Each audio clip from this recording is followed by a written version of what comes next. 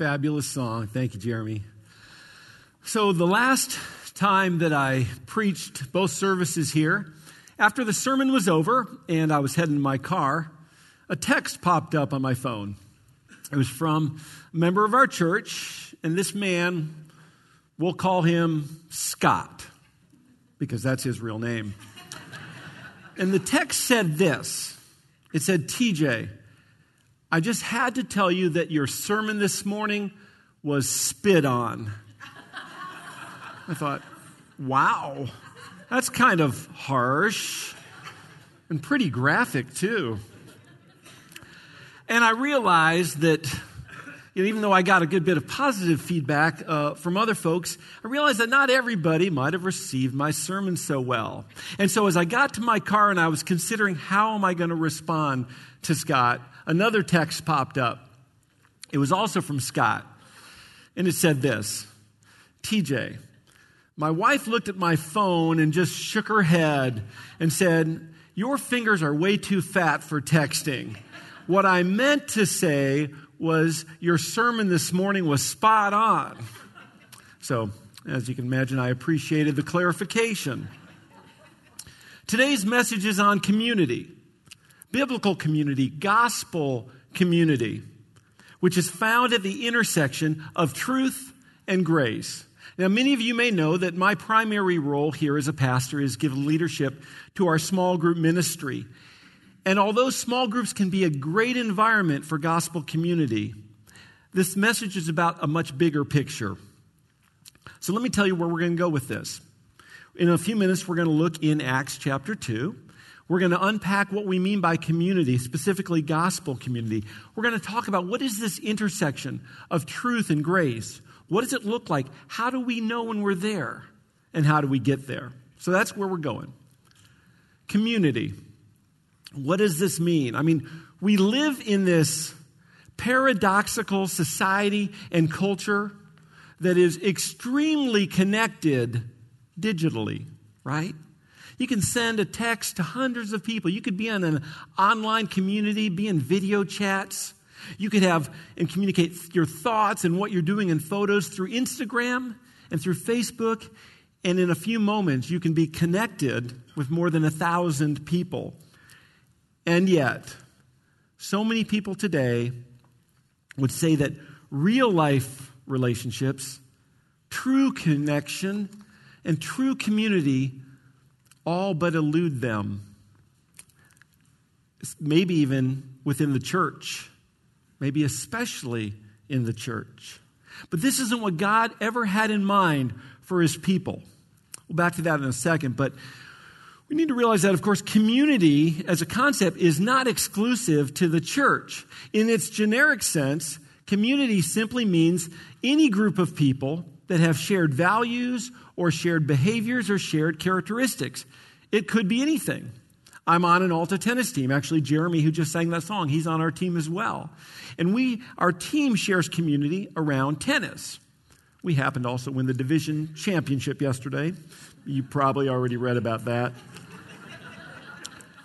But what we're going to be talking about this morning is gospel community, which is so much more than what we commonly refer to as fellowship, which sometimes feels like simply having good relationships with other Christians that believe what we believe and meet our social needs in more sanctified ways. But gospel community is all about God working in his people, through his people, to bring about the transforming work he wants to do in our lives to make us more Christ-like. It's what God has always had in mind for his people. The story of God and his people has always been a story of true community. The Father, the Son, and the Holy Spirit have always been together. The concept of the Trinity didn't just come upon the scene when the pages of your Bible turned to the New Testament.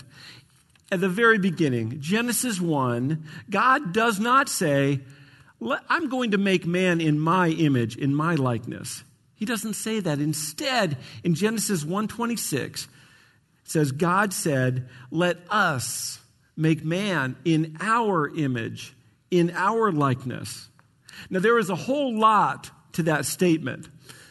But we know that at least part of this shows that God has always existed and related in perfect community with the Trinity in a way that reflects who he is. And so he has always intended for us to relate in true community in a way that reflects who he is, his very character.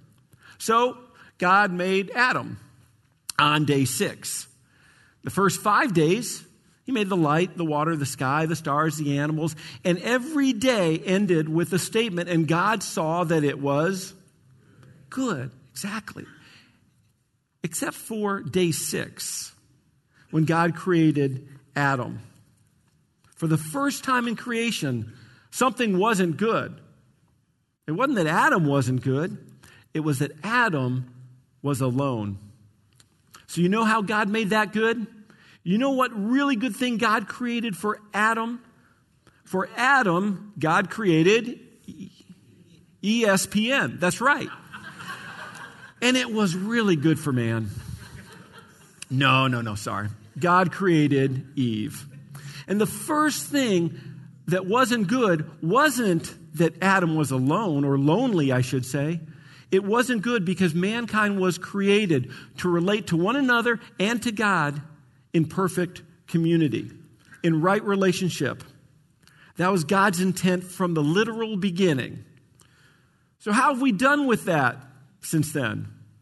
Well, that's another story, because it wasn't long before we saw all the drama that took place in the garden. And sin entered the picture with all of the shame and the blaming going on. And true community has been a challenge to experience ever since. And we still deal with these repercussions today. But fast forward. Enter our hero. Enter the second Adam. Enter Christ. So Jesus came to earth to redeem that which was lost in the garden, to bring his gospel of truth and grace and forgiveness and redemption and restoration, and offering us the possibility of restored community. And that's part of why he established his church. Part of why he established his church was to reflect him, to reflect his gospel to the world. And right away we saw the power of that. We're going to look here in Acts chapter 2. In Acts 2, at the end of the chapter, starting with verse 42, where we see the launch of this brand new community of new believers. And this is what it says, starting in verse 42. And they devoted themselves to these new believers, this new community of believers, devoted themselves to the apostles' teaching and to the fellowship, to the breaking of bread and the prayers. And awe came upon every soul, and many wonders and signs were being done through the apostles. And all who believed were together, and they had all things in common. They were selling their possessions and belongings and distributing the proceeds to all as any had need. And day by day, attending the temple together and breaking bread in their homes, they received their food with glad and generous hearts, praising God and having favor with all the people. And the Lord added to their number day by day those who were being saved. Right away, we see this initial picture of this first community of new believers, and we see what they were doing as they experienced their new life together. They were focusing on God's truth together. They hung out together. They had meals together. They cared for one another. They ate together. They met needs to one another. They prayed together, and they ate together. You might have noticed that I like that one. Worth repeating. And they were worshiping together, all these things that we're still called to do together today. And they did these in large groups and in small groups, in the temple courts and in their homes. And the impact was great because people who were on the outside looking in, they said, I want what they're having. Because they saw the way that these new believers, this new community, reflected Christ through how they related to one another and how they talked about Jesus. And people heard about Christ through them. And people who were far from God became believers and joined this growing gospel community. For the sake of this message, I want to tell you what I mean by gospel community. This is more of a description than definition, but here goes. Gospel community is God's people changed by the gospel, reflecting the gospel because of the gospel together. Gospel community is simply God's people, people who have been changed by his gospel, people who are reflecting his gospel, and they're doing it because of the gospel, for the sake of the gospel, and they do it together. Do you see how all of those played themselves out in that Acts chapter 2 passage? They were changed by the gospel. It's what they had in common. They may have been from different backgrounds and different cultures, but they shared this new life in Christ. They shared the bond of God's Spirit. And they and we share a common calling, a calling because of the gospel. And we live this out by reflecting his gospel to the world, but also to one another. Jesus, he knew ahead of time that their love and their unity was going to be absolutely critical to the mission of his church, to the mission of his gospel. When Jesus prayed the night before his arrest, he gathered his disciples with him, and he actually prayed that these men, his followers, would reflect his gospel through their unity and through their love for one another. In that night, in the upper room, John records Jesus telling his disciples this. He said, "By this, everyone will know that you are my disciples, if you have love for one another." Jesus told them that's how they're going to know. And when Jesus prayed, he said, "Father, I pray that they would be one, that they would be brought into complete unity so that," now catch this, "so that the world will know that you have sent me." So that the world will know that I am the Messiah, that I am the Savior. That's what Jesus prayed for. And what he prayed for, it began happening. And this gospel community, people who were changed by the gospel, who were reflecting the gospel, who were doing it because of the gospel, this community grew, and the church has been expanding ever since. Back then, and just as importantly now, this gospel community is found at the intersection of truth and grace. We hear a lot about this package deal of truth and grace. The gospel is the message of truth and grace. In fact, it's how Jesus was introduced to the world when John wrote his gospel in his very first chapter, when he's considering, how am I going to communicate? Lord, what should I say about Jesus? This is what he says in John chapter 1. He says, "The Word became flesh and made his dwelling among us. We have seen his glory, the glory of the one and only Son, who came from the Father, full of grace and full of truth."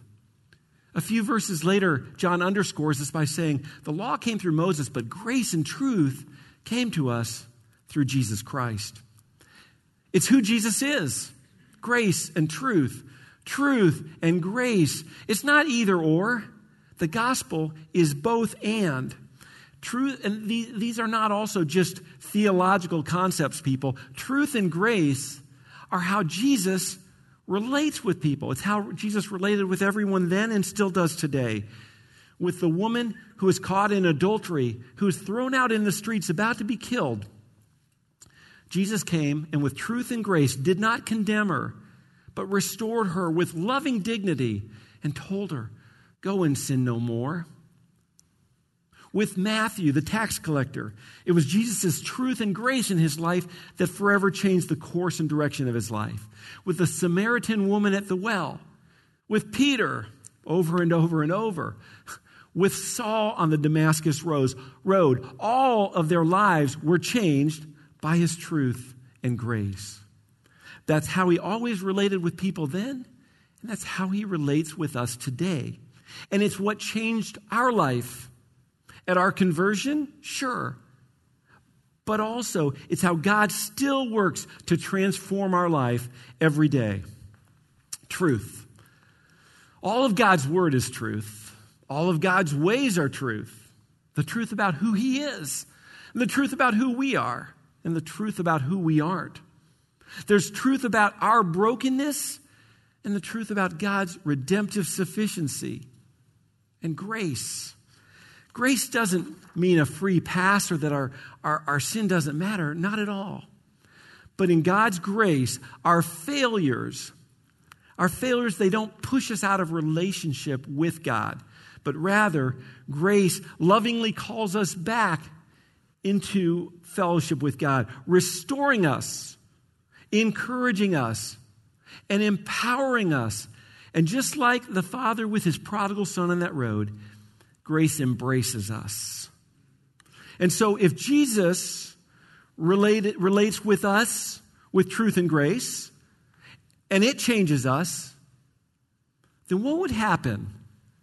What would happen if we, his people, related with one another with truth and with grace?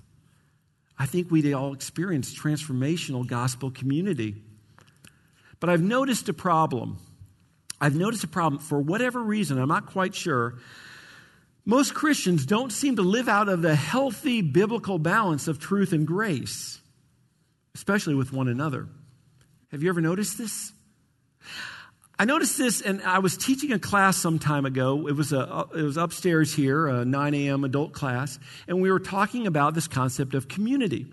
And I asked them this question. There were about 40 people in this class, and I said, I want you to think about someone that you know, someone in your life that is a great source of truth for you. They will speak truth into your life.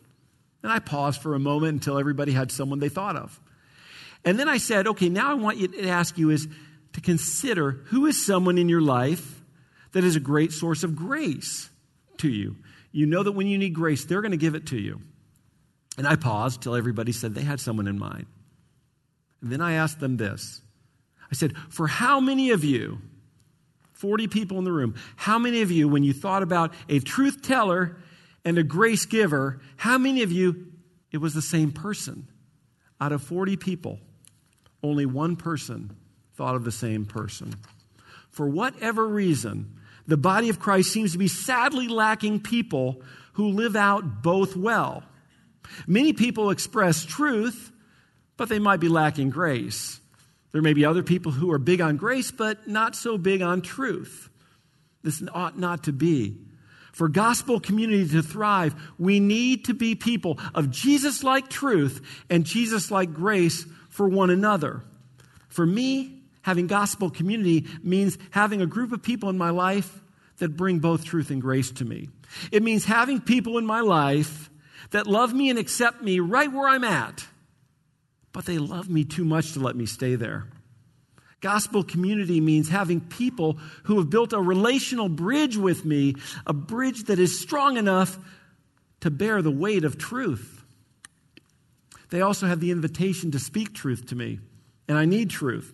Truth that doesn't deny that there's still work for God to do in my life. But I also need grace. Grace that doesn't reject me. Grace that hangs in there with me. Grace that reminds me when I need it that I'm forgiven and that God's still working in my life even when I fail. And grace that expresses to me the hope that God's Spirit is still at work and empowering me for change. That's who we are called to be for one another. Let me ask you, do you have people like this in your life? Do you have people in your life that love you and accept you right where you're at, but they love you too much to let you stay there? Do you have people in your life more than just family members or a friend or two, but maybe a group of people that know the real you, the good, the bad, and the quirky? I didn't say ugly because we don't have any ugly people here at Apostles, but a lot of us do fall into that quirky category. Do we have people in our life that care enough about you that they're going to be instruments of truth and grace to you? These kinds of relationships have been some of the greatest and most important gifts in my life. Many of them have been with people that I've been in a small group with, but they don't start out this way. It takes time. It takes relational investment. But God used them, and they developed into what we're talking about here. But all too often, we settle for less, don't we?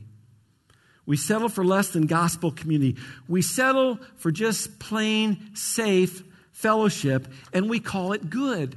We are far too content. Now, please don't miss what I'm saying about the term fellowship. But there's a big difference between the common way that we refer to as fellowship and what the Bible refers to? What is the biblical concept of fellowship? In the Scriptures, what the Bible calls fellowship comes from the Greek word koinonia. Koinonia is a beautiful word. And by the way, the first time it's ever used in the Bible is in that Acts 2 passage, those verses that we just looked at. What koinonia means is what we're describing as gospel community. Because koinonia means the sharing of life together, the sharing of our new life in Christ. And it also means partnership in the gospel. Koinonia means gospel community. But in practice today, in common church vernacular, what we usually refer to as fellowship often means just Christians socializing with other Christians doing Christian things. So, how do we know if we're moving past that and moving toward the direction of gospel community? I want to offer 3 ideas, 3 things to look for, 3 components of genuine gospel community. And the first is this. In gospel community, life change becomes contagious. In gospel community, life change, it becomes contagious. Life change. For some people, that may just sound like another Christian buzzword. That is until it's what you're experiencing. Because life change is what God is always up to in our life, to change us, to mold us, to grow us, and sanctify us and disciple us, to make us more like His Son. And in gospel community, this transformation becomes contagious. When you think of the word contagious, you probably picture someone who's got some kind of sickness or something going on, and you're close to them, you're around them, and because they were contagious, now you got it. In gospel community, life change becomes contagious. That's what happened back in Acts 2, and that's what still happens today if we let it. One night, in a small group that my wife Sharon and I were in, we were looking through and studying the biblical concept of stewardship.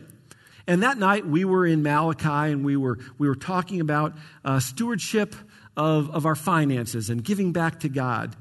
Now in our group, there was quite a bit of diversity in terms of where people were coming from in their spiritual growth. And one man there named Brad said this. He said, guys, I just don't think I'm there yet. I don't know that I'm really there ready to let God have this area of my life. Finances are still my domain, and I'm just not sure what He'd do with it. We appreciated Brad's honesty, and we continued in the discussion. And later, another couple, they started talking about stewardship of another area of their life. They started talking about stewardship of our families, specifically and particularly our kids. And they said this. They talked about the fact that the turning point of their life was when they realized that God was trustworthy enough for them to entrust their kids' lives, their kids' futures to Him. It was a really cool moment when they said, God, we came to the point of saying, God, they're yours, they're not ours, and we entrust your will for their life no matter whether we see it or not. Again, a cool moment. And then Brad spoke up. And Brad said this. He said, guys, I'm listening to you talk about how God is so trustworthy that you can even entrust your very kids' lives to Him. And I'm thinking that if God is trustworthy enough that you could trust something as important as your kids' lives to Him, then maybe I can trust Him with something as material as my finances. Another cool moment. A little bit later, we prayed together, the group went their different ways. And when we came back together the next week, Brad wasn't there. He was traveling. But his wife was there. And she came in and said, you guys won't believe this. We had barely pulled away in our car from small group last week when Brad looked at me and said, honey, maybe we need to trust God a little bit more, open up our wallet in terms of our giving to God. And she said, I couldn't believe it. It was another very cool moment for our group. But that night, it could have actually been any area of Brad's life. But in his heart that night, it was finances. But let me tell you why this thing becomes contagious. It doesn't just happen. It's not like through osmosis. But spiritual growth and life change becomes contagious this way. You see, spiritual growth often looks like this. As we get to know God better, and we get to know his character, who he is, we see that he's trustworthy, so we're more likely to trust him more, right? And if we're more likely to trust him more, we're more likely to follow him more closely and obey him. And as we do, as we get to know him and trust him and follow him, we're just going to fall in love with him more. And when we're around other people that are knowing him better and following him and loving him more, we're going to want what they're having. We're going to see how God is blessing them, and it's going to become contagious. Now, if you've sensed that maybe you're in a season of life right now where that spiritual vibrancy for you just isn't there, you might feel a little spiritually dry. You might feel a little stuck. Maybe just going through the motions, maybe just coasting. Could it be that part of this is because we're not being in close enough community with others who are contagious with their own spiritual vibrancy? Could that be part of it? Because when we're in gospel community, life change becomes contagious. And there's something else that happens in gospel community, something else that happens at this intersection of truth and grace. In gospel community, we live authentically. We live authentically in gospel community. Let's talk about this. Authenticity, genuineness, the freedom to be real without fear of judgment or rejection. Wouldn't that be great to live that way? Some of us can only imagine what that might be like. Because sadly, in church culture today, too many of us instead have become experts at what I call image management. Image management is the energy that we use and the effort that we make in order to present to other people a picture that we want them to have of us, what we want them to think of us, how we want them to see us. And yet often this picture isn't quite who we really are. Now, this isn't really a humorous topic, but I thought this was kind of funny. When I saw someone post on Twitter, they said, "Why can't people just accept me for who I pretend to be?" If we're honest, many of us might say that we're quite adept at the art of image management, while at the same time, we deeply long to be known and understood and accepted and loved just as we are. But we don't dare risk being transparent. We don't dare risk being found out or being exposed as maybe less than or not enough. So we remain protective, hidden, presentable, but not really known. I heard someone say that living authentically means we invite people into our backyards. You see, what we normally show other people is the front yard of our life, right? The front yard is what we keep up. The front yard is what people see. The lawn is manicured. The weeds are all pulled, and the pine straw is perfectly in place. There's nothing junky left out, nothing that the HOA can fine us for. That's the front yard. That's what we let people see. But what about our backyard? A lot of us, we put fences around our backyard, don't we? And we invite just a few select people into that backyard because maybe things aren't all put away. Things might be broken or messy back there. And there are weeds and things that we just haven't gotten to yet. It's where life is real, right? Living authentically means that we will invite more people into that backyard where we're not afraid to show other people that we've got some messes, because so do they. Hear me on this. Hear me on this. A lack of authenticity isn't just an inhibitor to true community, but a lack of authenticity actually contradicts the very gospel that we say that we believe. Because when we embrace the gospel, we cry out, "I'm broken. I don't have it all together. I've got messes. I've got sins. I've got struggles. I've got failures." And by pretending that we don't or presenting that we don't, we actually betray the message that we say we believe of His truth and grace. Do you see that? See, in gospel community, we don't settle for anemic fellowship marked by image management and surface conversation. Rather, in gospel community, we dial up authenticity. undergirded by the truth and grace of Jesus Christ. When we're in gospel community, life change becomes authentic. We live authentically. And thirdly, in gospel community, we one another. We one another. What does that mean? Throughout the New Testament, over and over, believers are challenged and instructed how we're supposed to relate with others. Scripture calls these little admonitions that go throughout the New Testament, they call them, or we call them commonly, the one another's. There are several dozen of them. Too many to take the time to read right now. But I want to highlight just some. And as I read these, I want you to remember that these aren't just biblical commands, even though they are. They're also expressions of gospel community that powerfully express and extend truth and grace to one another. See what I mean here? Clothe yourself with humility toward one another. Accept one another. Speak the truth in love to one another. Confess your sins to one another. Encourage one another. Pray for one another. Serve one another. Be kind and compassionate toward one another. Spur one another on to love and good deeds. Care for one another. Forgive one another. Bear one another's burdens. Submit and forgive one another. Live in harmony with one another. Weep with one another and rejoice with one another. Bear or forbear with one another. And love one another deeply from the heart.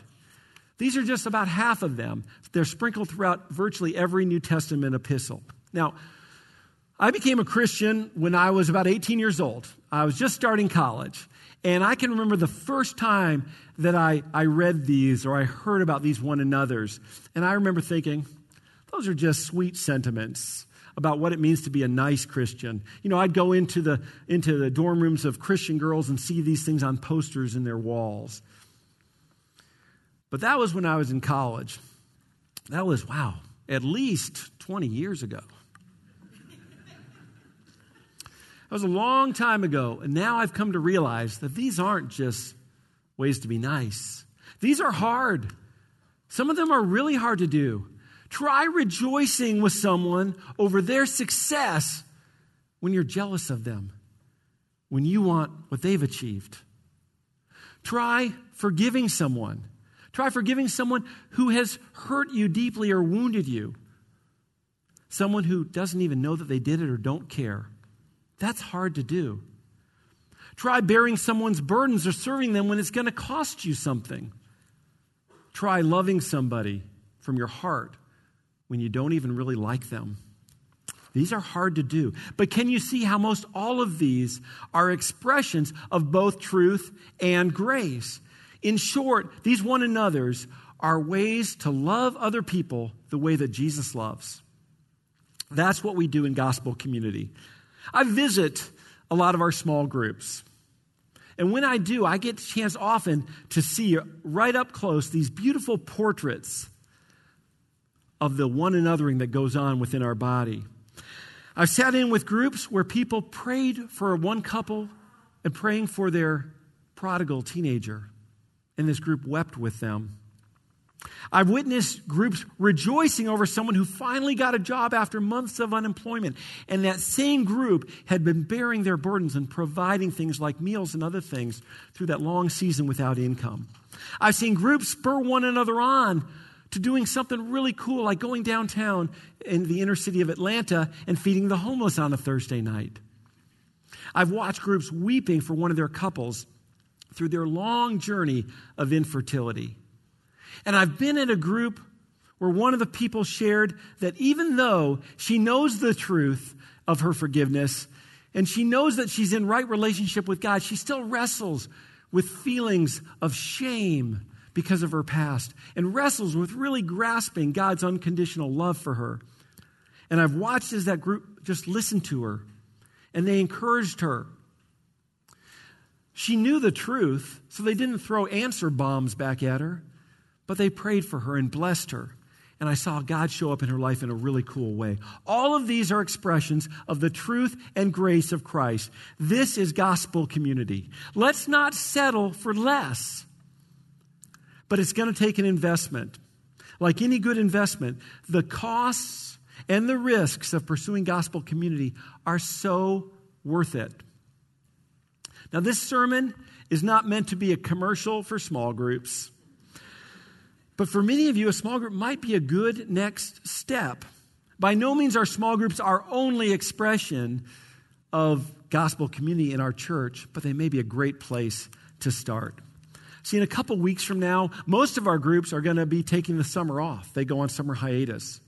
But before long, it's going to be August and groups will be starting up again. So I wanted to mention something to you, that if you would like this August, if you think like, I might want to check out what these small groups are like. I want to take a first step towards pursuing gospel community in my life. We're going to have an event called Group Connect. And the reason I mention is this, is if you would like us to send you a reminder in August when we're going to be having this, we'd be glad to. So here's what I want you to do. If you want to do that, the card that's in front of you, just circle the word small group on our little guest card. Our belonging card, just circle the word small group, put your name and email address on there, and I know we've already passed the offering, so just leave that card on your seat when you leave. We've got someone to pick those up. You're not signing up for a small group by doing that, but we'll just be sending you a reminder when Group Connect is coming up. So again, commercial over. As we close, I want to challenge you. I want to challenge you to invest in gospel community, and I want to challenge you to pursue becoming a person of truth and grace. Be a person of truth and grace for others, with others, and let other people have that role in your own life. At the end of your life, will you look back and say, God did so much incredible transformational work through this group of people that Jesus used to work in my life. And you may look back and think of people like Ken and Amy and Mike and Paul and Sarah and so-and-so and so-and-so. People that God used, people that spoke truth to you, people that gave you grace, people that taught you and loved you. And God changed your life because of them. Let's not settle for less. Heavenly Father, may our church become an even greater expression of your gospel. And may we as individuals be part of this, that we'd powerfully experience your truth and we powerfully experience your grace in our hearts so that we can intentionally express and extend these to others. May we be the people that you use to make this church, this reflection of yourself, truly a place of gospel community. And it's for your sake and in your name that we pray. Amen.